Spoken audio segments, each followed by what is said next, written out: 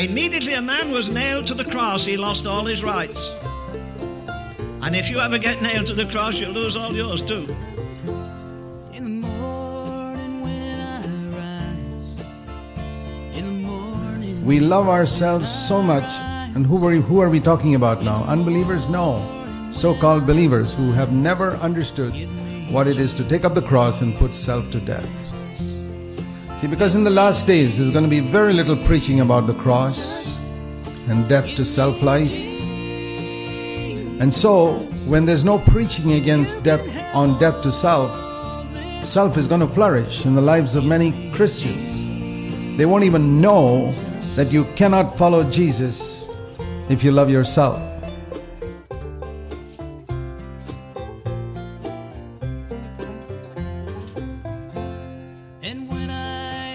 I don't ask people if they're saved anymore. Who isn't saved? From the White House to the jailhouse.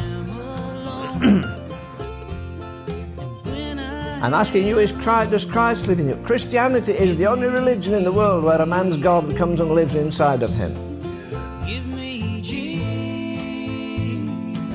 Thanks be to God that when I finally acknowledge that I can't do this, it's not possible for me to live the Christian life on my own.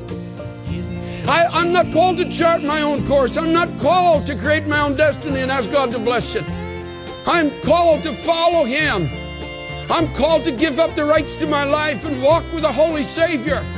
I'm called to let His mind be formed in me, His life become my life, His ways become my ways, His purpose become my purpose, His plan become my plan, and then the power of God will come upon me.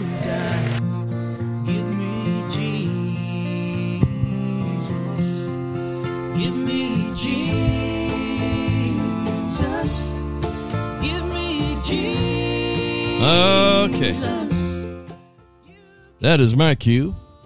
It's Tom Richardson, Removing Confusion podcast. Today it is the 26th of November, 2022, 2 days after the Thanksgiving Turkey Day coma. I hope and pray that you had a great day. And if you have a chance, go back and listen to our Thanksgiving Day podcast, where we talk about a little bit about Thanksgiving and the attack upon our national heritage holidays and whatnot, just a touch, and then we get into and finished 1 Peter with chapter 5. Very good, hard-hitting Peter, the first, both books of Peter. But that one sets a stage for us to really check ourselves. As Paul would say, that's the Apostle Paul. Examine yourself to see if you're in the faith. Today we're going to talk about something just a little bit different, since we've done what I believe God wanted me to do as far as 1 Peter goes. We may go into 2 Peter down the road a bit. I say that a lot, and then I forget what I'm doing. But, I go where I'm led, and I try to. Because, one thing that bothers me, and has always bothered me, is bad theology from organized religion. Bad theology from organized religion. Guys who will turn their back on Bible teachers and preachers who tell the truth unabashedly, like the men that are in that opening. Do you not wish you could sit in a church where a man would tell you, I have to come to the end of myself, and then I can truly have a personal, one-on-one, tight relationship with my God? But, there's so much, you need to love yourself. You need to do this. You need to do that.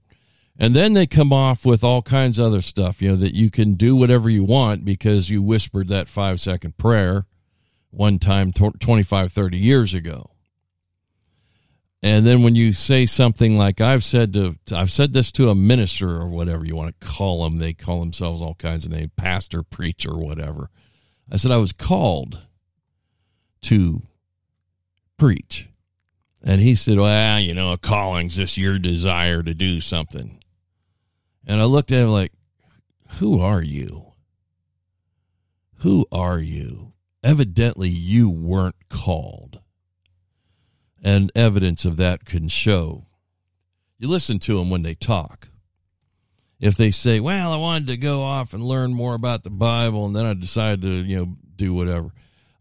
No, you know why you go do something for the first, you know, God called you or he didn't. Anyway, I heard a guy say something I've heard several say something that we're going to dive into a little bit today. And I don't know if you've ever heard it before.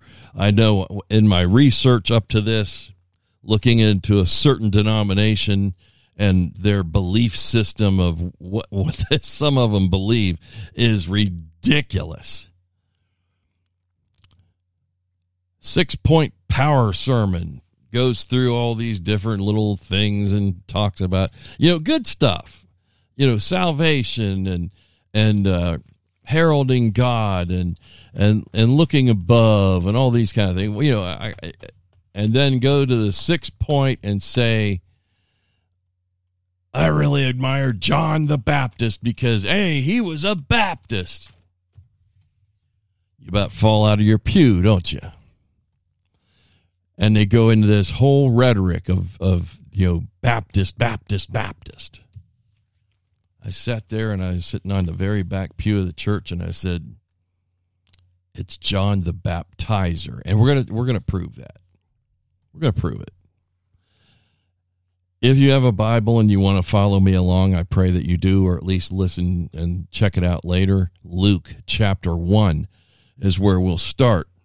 And we're going to look at something to discount this thing that these people think. Discount it. Put it out in the weeds and forget about it because it's stupid. It's ignorant, really. And, you know, you have guys who have gone to so-called Bible colleges and come back with this kind of, I wouldn't even say that in a pulpit. But then again, ain't too many pulpits open to me right now. And that's in God's timing, how that works. Luke chapter 1 and verse number, let's say 5.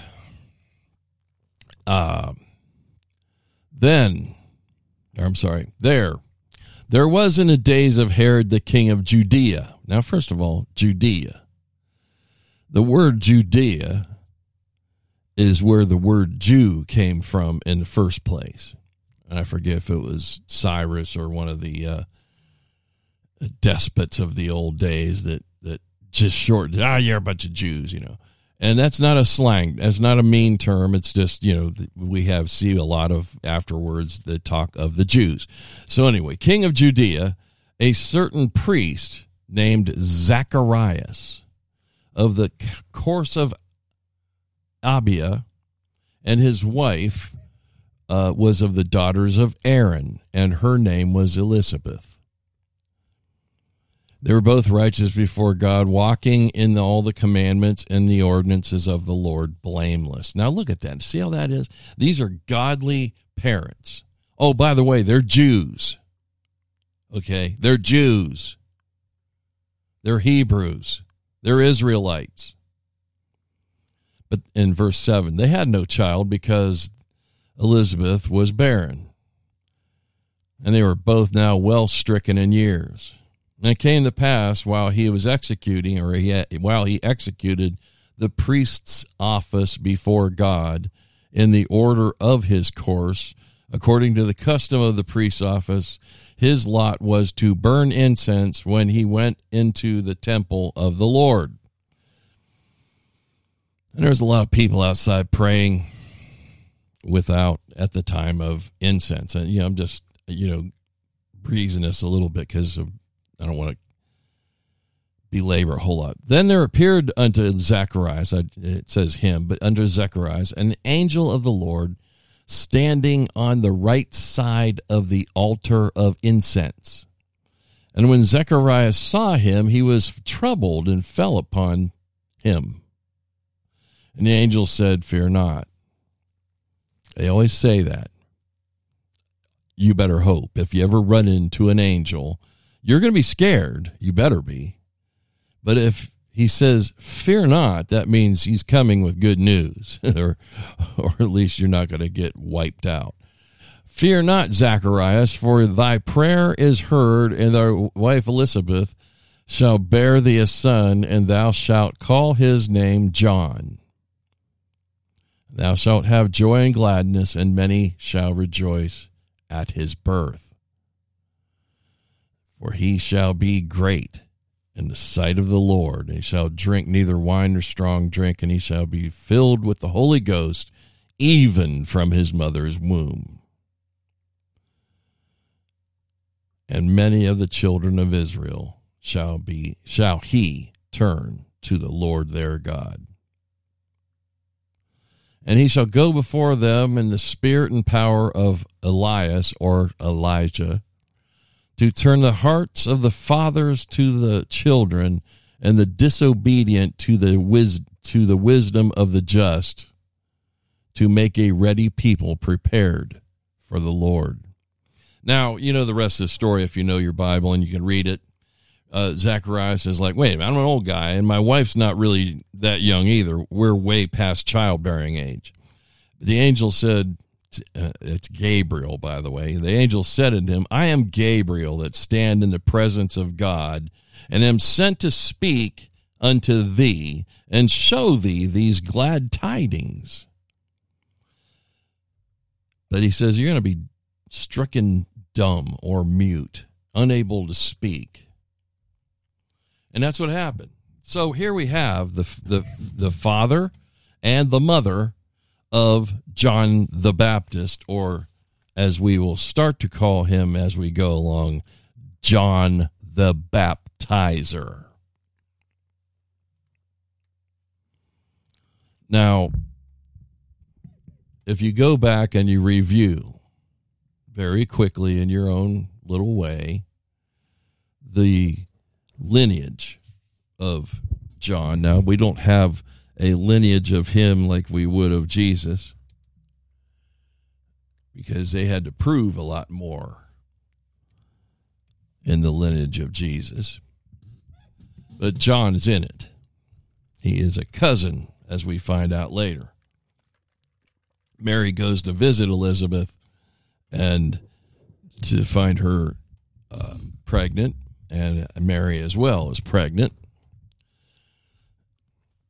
So we know that she said, I go to see my cousin. But anyway, Zacharias, his father, is a temple priest, and he's in the temple lighting the incense. I won't go into all the ritualistic bits and pieces there, and it's interesting when you start to really dig deep into it. You know, what they did and how they did it and why they did it. Incense, though, in these days that we live in, we when we pray, it is like incense to the Lord. It goes well into his nostrils, the things that we pray for. If you're praying in the will of God. Now, again, Zacharias was a priest. You couldn't be anything but a Jew. And I think specifically a Levite, and be a priest. You had to be. So he's Jewish. The mother, Elizabeth, is also a Jewish woman, and she comes from the lineage of Aaron, brother of Moses. Again, only Jewish men could perform the tasks in the temple.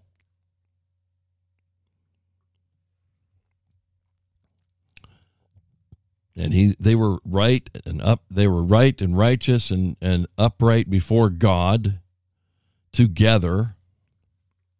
So, again,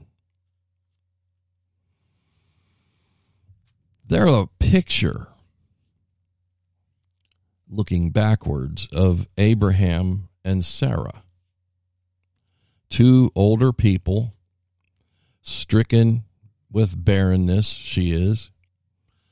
You know, and it was always the thing with parents was with married couples in that day is they always wanted to have families, and usually big ones. The kids were your social security system. You know, they were the ones that took care of you as you got older, and they took over the business if you had one, and you know that then on and on.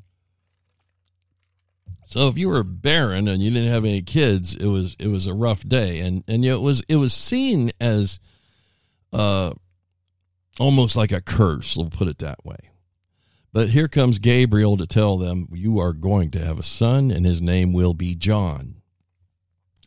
Matthew chapter 3, verse 1, not to belabor and get into all the weeds in temple worship and all that. We'll just get over to Matthew chapter 3 and verse 1. We now have John has been born. He's born about 6 or 8 months prior to Jesus being born. So he came first. Matthew chapter 3, verse 1. And in those days came John the Baptist. Now that's in capital letters in King James Bible. Preaching in the wilderness of Judea. Now, this is where we're going to dig a little bit, because it's necessary, as they say in London. It's necessary. John the Baptist, in Greek, the word is baptistes. There's two words that roll around, baptizing and Baptist and all that. This is a specific one. If you use a concordance, it's Greek or G, number 910, baptistes. And it means a baptizer, one who administers the rite of baptism.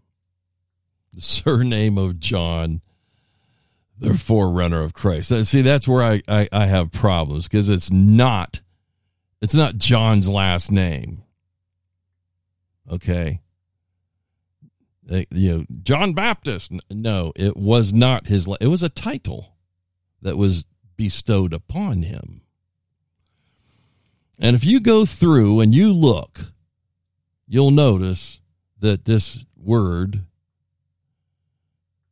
is only used in conjunction with John. There is no other word, there's no other use of the word that I can find, baptistes, which is baptizer. And it's, ranges from Matthew 3:1, which we just read, all the way down to Luke 9. They answered, said, John the Baptist, but some say Elias. The other, that's where they're asking. Jesus asks, who do people say I am? And some say, well, you're John the Baptist reincarnated or whatever. Well, not reincarnated, but, in the spirit of, but he was not. Jesus was in the spirit of God. That's all there is to it. John was in the spirit of Elijah. And if you read the first appearance of Elijah in the Old Testament, you notice he came out with camel hair and a leather girdle and all this kind of stuff. He's a wild man, I'm telling you. John the Baptist was a wild man as well. I mean, it's a wild man for God. Now, how you can tell that John Baptist or John the Baptizer is not the first Baptist, as the denomination likes to claim, is usually, to me, you can find it in verse number 2. He came out of the wilderness of Judea and saying, repent, for the kingdom of heaven is at hand. For this is he that was spoken of by prophet Isaiah, that's Isaiah, saying, the voice of one crying in the wilderness, prepare the way of the Lord, make his paths straight. This is, and then this same John had his raiment of camel hair and a leather girdle about his loins, and his meat was locusts and wild honey. That's a guy with a serious diet, right? I'm not doing that if I can help it. I'm not a bug eater. But, when you live out in the wilderness, you learn how to do stuff. Now, the name John is actually in Hebrew, Yohanan. Yohanan. Jehovah is a gracious giver. That's what it means. Hebrew names all mean something.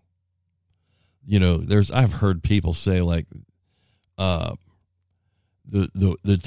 town of Bethany, that's where Lazarus and his sisters lived.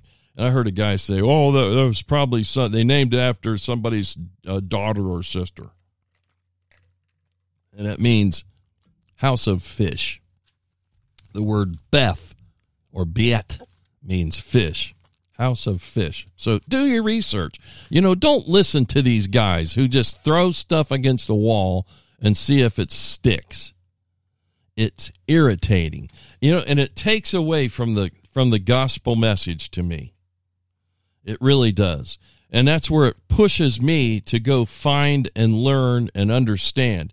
And when I do, it's like, okay, I can write that off. I knew it when I heard it. John was not a Baptist, as in denominational Baptist. As far as we know, he never left the Jewish faith. Now, he was definitely at odds with the Jewish faith as it was being done in his day and age. And that's what he was there to set the stage for the one that came after him, Jesus the Christ. Christ is not Jesus' last name, by the way. It's as well a title. Christ, Jesus the Christ, or Jesus the Anointed One of God.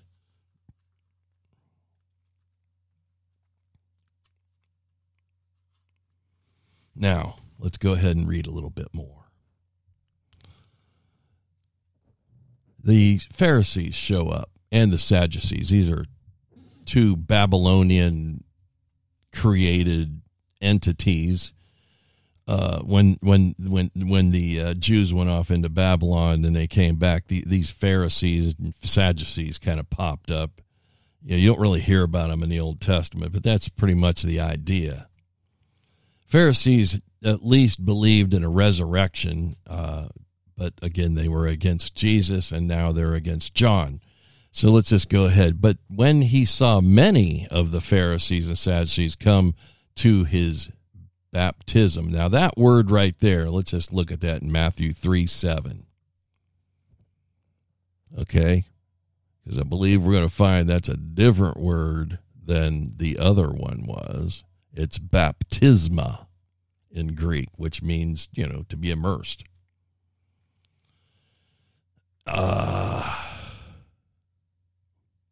Awesome stuff. So just as an aside, we've already covered it enough, I think. I don't need to knock that into the ground. There's two different words, baptizer and baptism. And he said unto them, O generation of vipers, who hath warned you to flee from the wrath to come? Bring forth, therefore, fruits, meet for repentance. Again, he brings forward repentance. I remember a few years ago, I got into a back and forth, which I don't do at all anymore, as Facebook in its early days. And I got into a thing. This guy called himself a Baptist minister, and we got in it going back and forth about repentance. And he says, that's a work. That's not true Christianity, or whatever. That's works related. Repentance is works related. But I said, well, why did Jesus?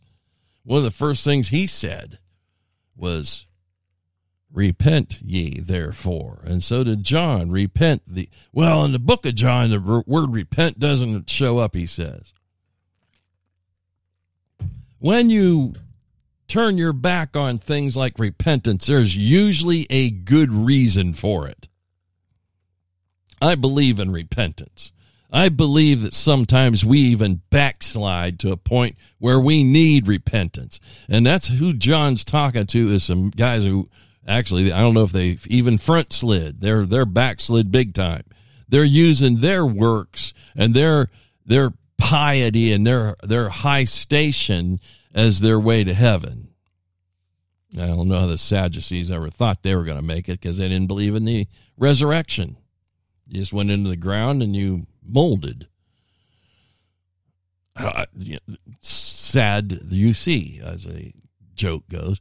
But John yells at him and says, "Bring forth therefore fruits meet for repentance." Okay, there's repentance. You need to have repentance. Well, the guy I argued back and forth with on the stupid platform of Facebook, it turns out he was an open homosexual who had supposedly a church. I don't know who was in it. I don't know where he was at, and I don't care. Once I found that out, we had nothing more to talk about.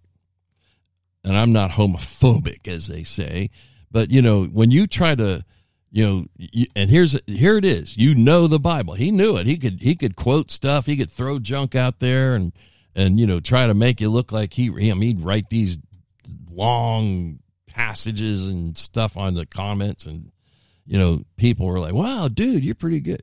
And then you find out he's got a boyfriend. So yeah. He needs repentance. But see, when you are so stuck against it, there's something fishy going on. Let's go on down a little bit. That's enough of that. I believe in repentance. I do not believe that it is a works-based gospel. I believe it is, you can't whisper this little prayer that they want you to say, or however the mantra goes, and then walk away and just go right back into the world like you were before you got there. And some people do, they change, but when they don't have the discipleship to go with it, that's the idea of church. It's to build up the crowd as they go through a week of fighting the devil. Sometimes you end up fighting him right there in the pew.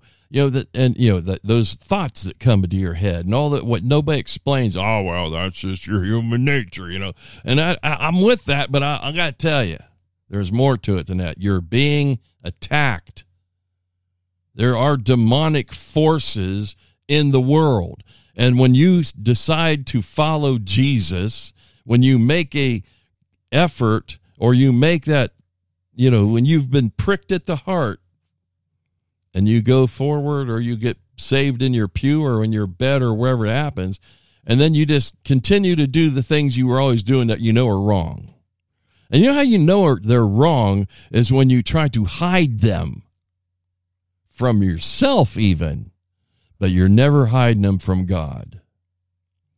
Now, let's go a little bit further. There's some really good stuff in this little dissertation with John and the Pharisee Sadducee crowd, and he says, bring forth that fruit, meat for repentance,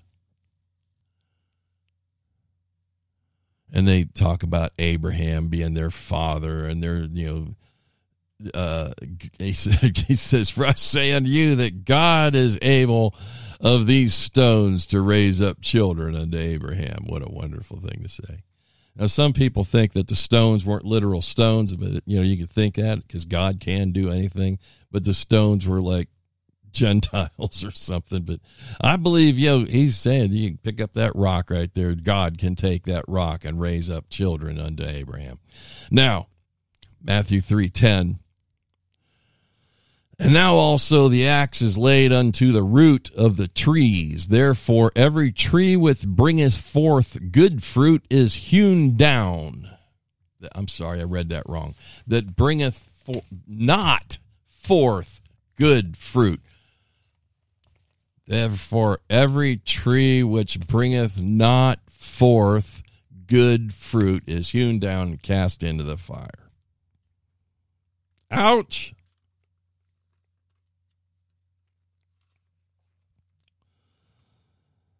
And what's he hitting on there?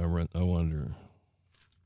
I think he's just telling you, if you're not saved, if you haven't made a commitment to Christ, and this is before Jesus starts his ministry, but John knows these guys. He says, you guys don't bring forth good fruit even in the system that you're in. Jesus told these same fellows that you go out and make proselytes, 3 times more the child of hell than you are. Something to that effect. They weren't even following the rules that were set down by God that they were supposed to be. They kept adding to them, and then they'd whizzle around and get it so that they wouldn't have to follow them. And, you have to, we don't, blah, blah, blah.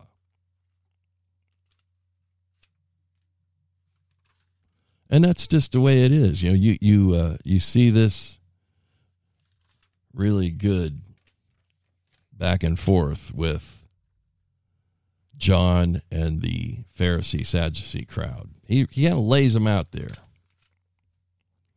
But he says, I indeed baptize you with water unto repentance. Now, there you go. The Baptists do not believe that you are baptized unto repentance. They only do believers' baptism. And I agree with that. I really do. I believe that's the right way to do that. You should make a commitment to Christ. You should already have a belief system and the Holy Ghost living within you before you go get baptized. There's some that don't, and I don't argue with any of them. The main, like I've always said, the main thing in the middle of all the belief systems is the real Jesus, who is indeed deity, the Son of the living God. And then the Trinity of God the Father, God the Son, God the Holy Ghost. And we're going to hit that because John says, indeed, I baptize you with water unto repentance, but he that cometh after me is mightier than I, whose shoes I am not worthy to bear.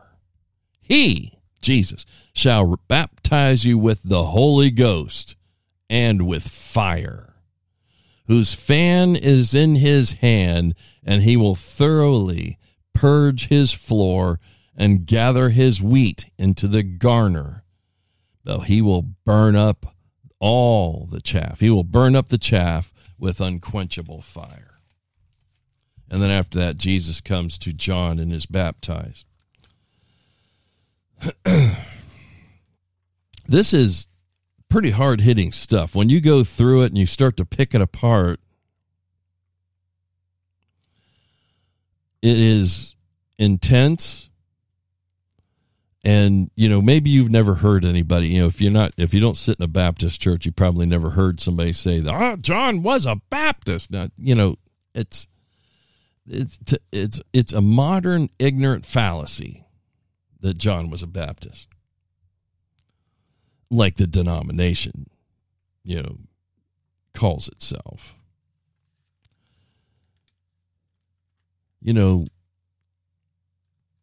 I don't know. I really have trouble with people who read the Bible in such literal terms that they can't see that, this is, it's almost funny to talk about in a way. But let's go ahead. We'll look at, John was Jesus's earthly cousin, and that would also mean that Jesus wasn't really a Baptist either. He was born a Jew, circumcised in the 8th day in the temple, as is the custom. Jesus was crucified with a sign over his head that said, King of the Jews. There's really no debate. Can there be debate? I really don't think so. But, there will be those that will try to. Well, it says John the Baptist. He's got to be a Baptist. That's just stupid. Sorry. I don't like to be crass or mean or any of that.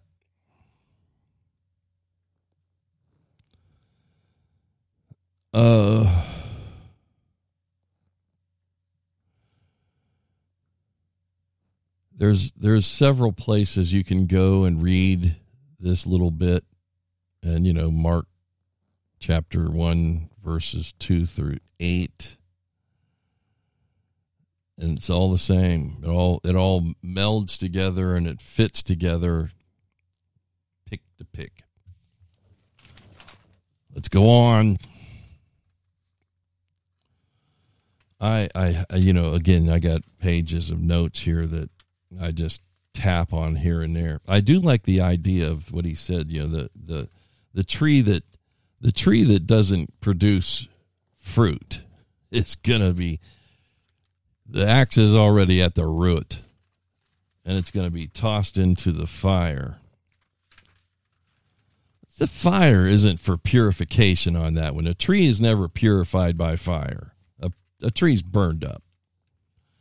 And these guys are coming at him day and night, trying to trip him up. When John was out of the way, they did the same thing with Jesus. Next on my list of crazy things that people say and have no way to back it up is the first church was a Baptist church. I have a guy, I've heard him say it 3 or 4 times. Now, again, luckily, he's not preaching to many people. And I think most of them either just aren't listening, like a lot of churches. Some may be totally engrossed and believe it because, hey, the preacher said he's an evangelist. He's good at it. Yeah, you know what he's talking about. I'm going to shoot this one down pretty quick. The first church was a Baptist church, really? And it's so extremely easy to just discount the whole thing. It's just ignorant to even think it.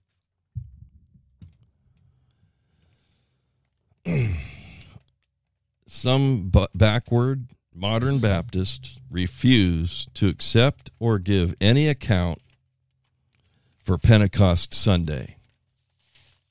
Now, was that where the church started? That's where a lot of people think, and we can go with that. I'm sure there's argumentation for, that as well. But Acts chapter 2 tells us something different. It tells us what the first church was comprised of, if that was to be the first church. And, going with common, modern day vernacular, we'll just stay with that. It's easy to roll with it. Acts chapter 2, verse 5. And well, first off, let's just read, 2:1. And when the day of Pentecost was fully come, they were all with one accord in one place. Suddenly there was a sound from heaven as of a rushing mighty wind that filled the house while they were sitting, and there appeared the cloven tongues like as fire that sat upon each one of them. Then they were filled with the Holy Ghost, began to speak with other tongues as the Spirit gave them utterance. Now, here's where we really want to kick into gear. That's where the charismatics and the Pentecostals really take off, as the other tongues and flaming fire and all that kind of stuff. But was it a one-off? Could be. I don't know. I believe that there is the gifts of the Spirit are not gone. They haven't cessed or gone into cessation, or whatever the proper terminology is, which is what most Baptists believe, that there are no gifts of the Spirit. Well, if that were the truth, then they shouldn't be preaching, because evangelism is one of the gifts. So anyway, and there were dwelling in Jerusalem, Jews. Wow, Jews again. Devout men out of every nation under heaven. We're just going to go through this as quickly as we can. They were confounded, of course. They heard these guys, speaking in their own languages. And they were amazed and marveled, saying, aren't these guys Galileans? And now we hear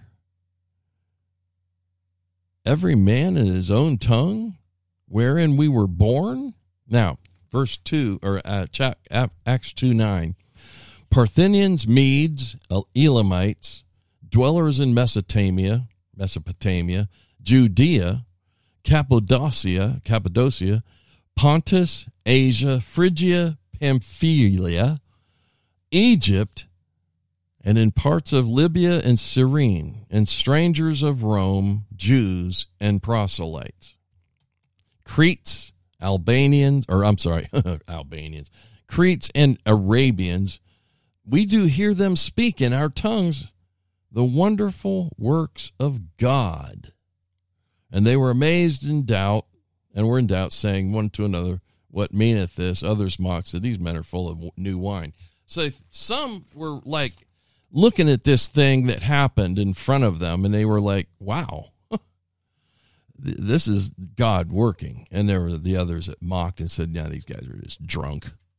Now, when I have had a sordid enough past to say, I never got drunk and started speaking in Phrygian or Chaldean or any of the other Elamite or Elamian, Egyptian, whatever. I didn't happen to me. This is a work of God. This is a work of God. And when it's done correctly, which I got to say, I've never really seen it done correctly, people speaking in tongues, I'll just say that straight up front. I don't discount the idea that it can happen, but I've never seen it done correctly, because usually it's just, some kind of blah, blah, blah, blah stuff. But Peter clears it all up, and he says, standing up with the 11, lifted up his voice and said unto them, you men of Judea, and all ye that dwell at Jerusalem, be this known unto you, and hearken to my words. For these men aren't drunk, as ye suppose, seeing it is but the third hour of the day. But this is what God spoke of the prophet Joel, or Joel. It shall come to pass in the last days, saith God, I will pour out my spirit upon all flesh. Your sons and your daughters shall prophesy. Your young men shall see visions. Your old men shall dream dreams. Now, let's just stop there because of how I wanted to kind of touch this and say, okay, another fallacy that the first church was a Baptist church. The first church was not a Baptist church. It may have been a church that baptized people and immersed them, as baptismo means, or baptisma. But as we just saw, everybody that was there was Jewish. There were probably the proselytes were in there too. But for the most part, they were Jewish. So we have not a Baptist church, but a Pentecostal Jewish church. Oh, no, they're Pentecostal.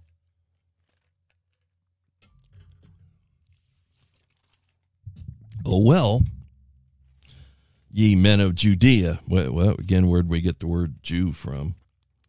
Now, to also discount the first church with a Baptist church is the Romans 1:16 and Romans 2:9 and 10, which use the terminology the Jew first and then the Gentile.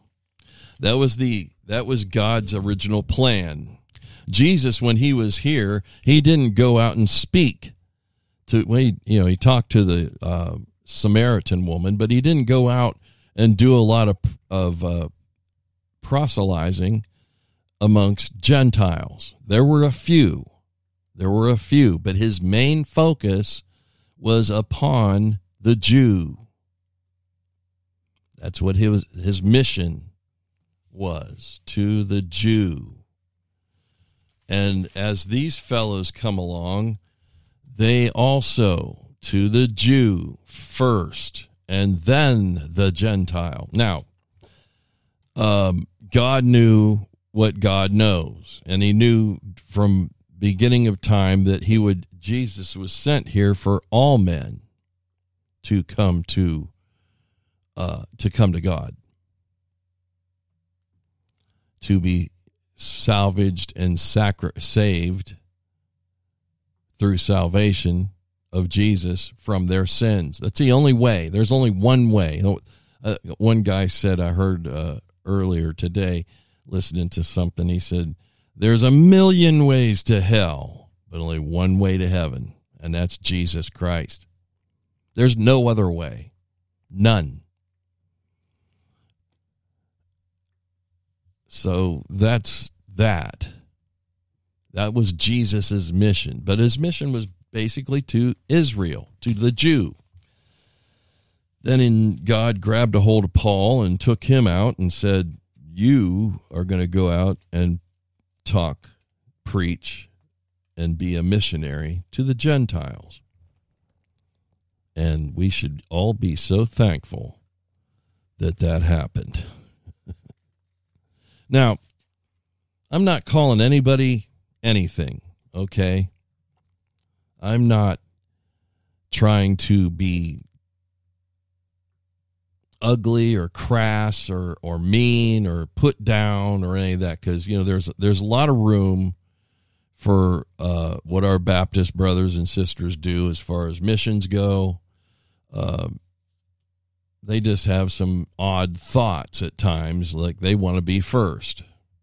I will remind you that Jesus said, the last will be first, and the first will be last more than once.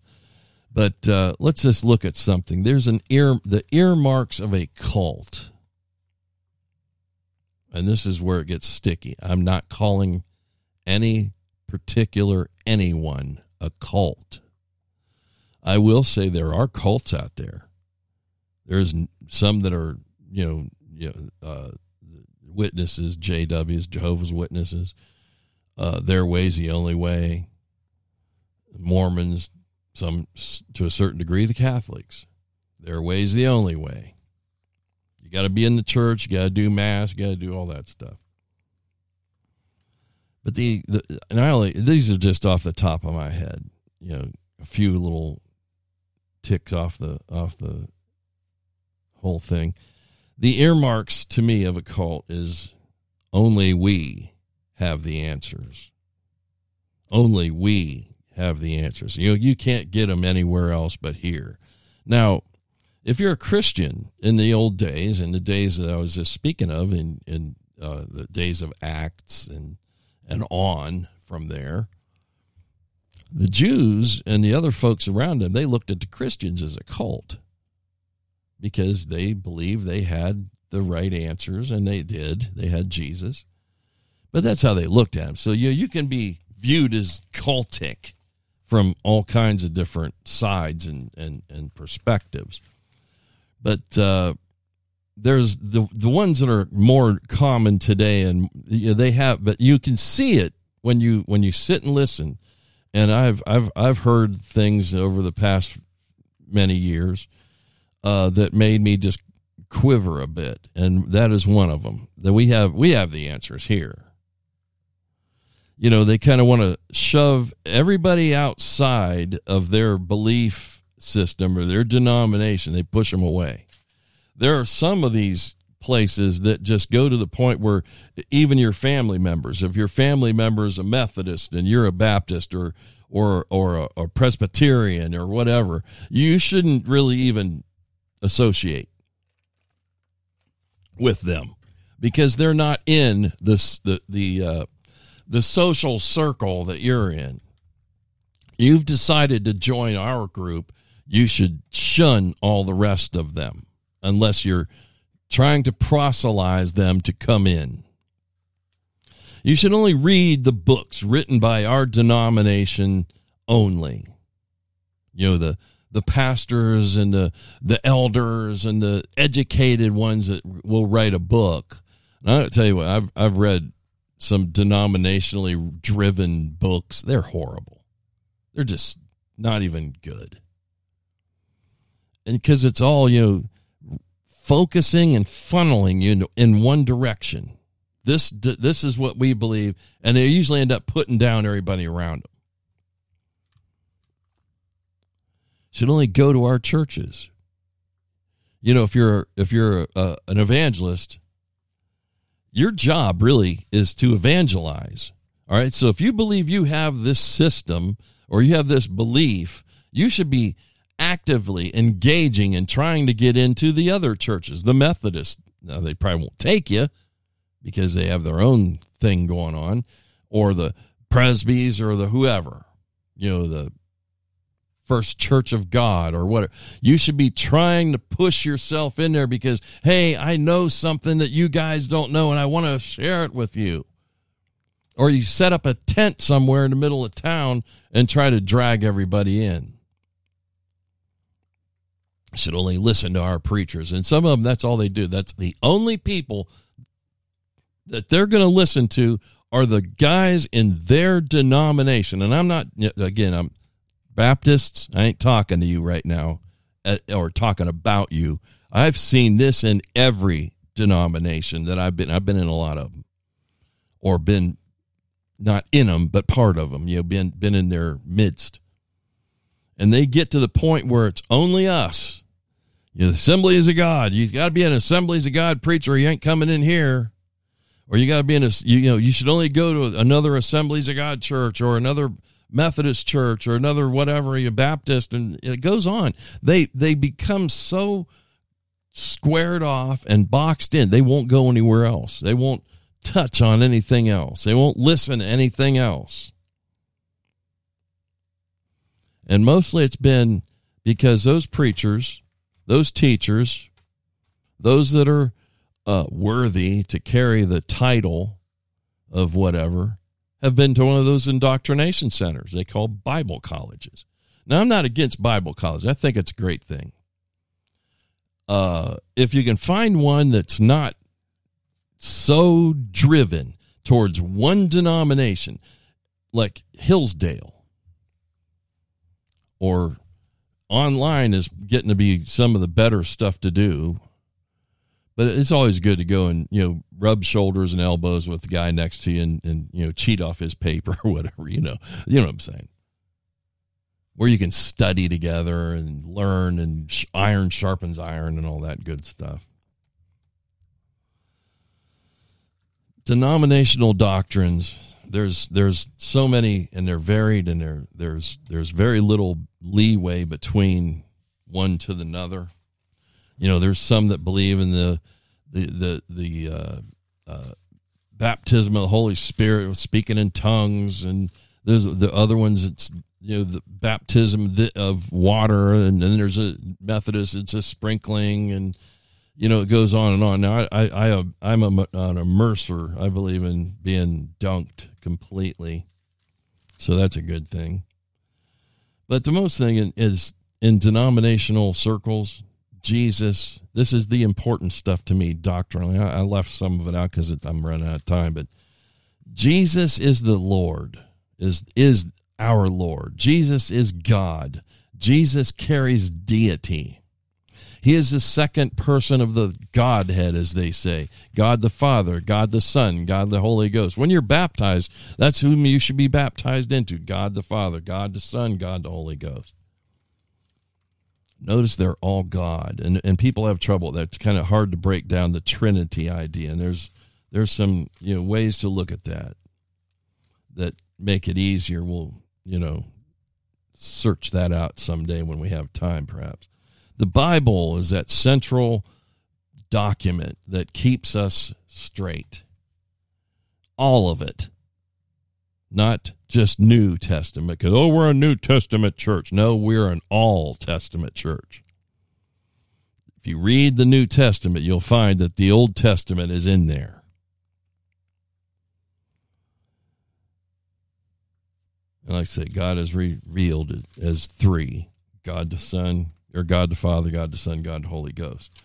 And, you know, there's a lot more that I could go into to roll up this idea of, you know, what's the best doctrine and all. You if you read the Bible, you know. Baptists, that want to say that John was the first Baptist or the first church was Baptist, they better know their own. They should know their own history, and I don't like church history as far as that goes. I mean, I like the first church history, but you Baptist guys, just get this straight. You came around 1609-ish, they say, 17th century in England, sprung from the Puritans.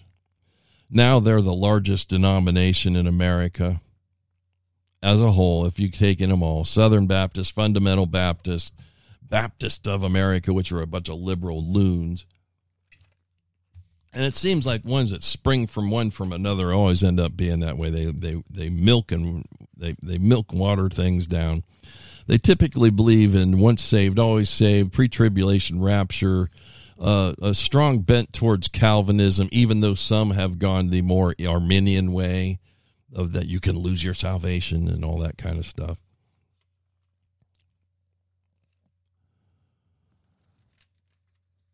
And again, we're not here to bash anybody. It's just, when you make statements, preacher, from your pulpits or wherever, or evangelist or whoever you are, you better be able to back up what you say, because you are going to be called on it someday. And you should be called on it now before it's too late. But these guys are so rooted and stuck and into their whole thing that it's hard to break them out of it. And that's a sad commentary. But that's the commentary of the modern Christian church.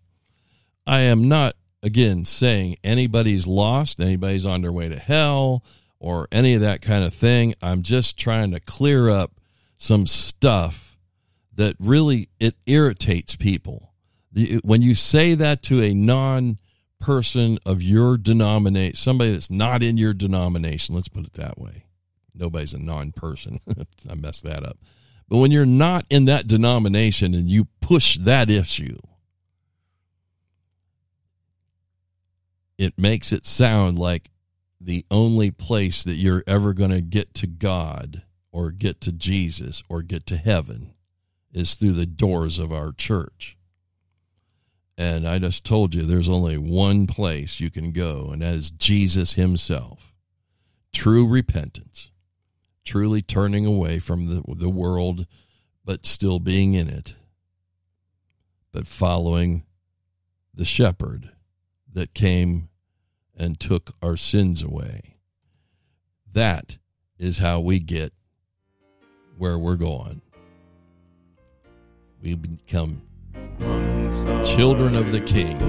Till the next time, I know I rambled a lot here, but it's just, I love truth, and truth is what sets us free or makes us free. Till next time, Tom Richardson, Removing Confusion. Have a great day. Enjoy the rest of your weekend.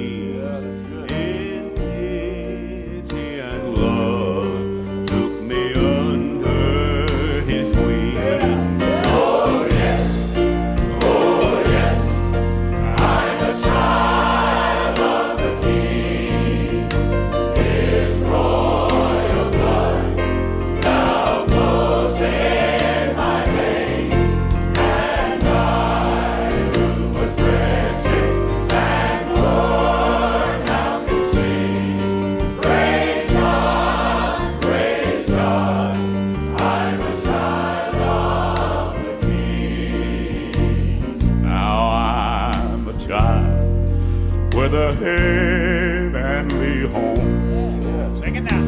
My Holy Father, well, He's made me His own.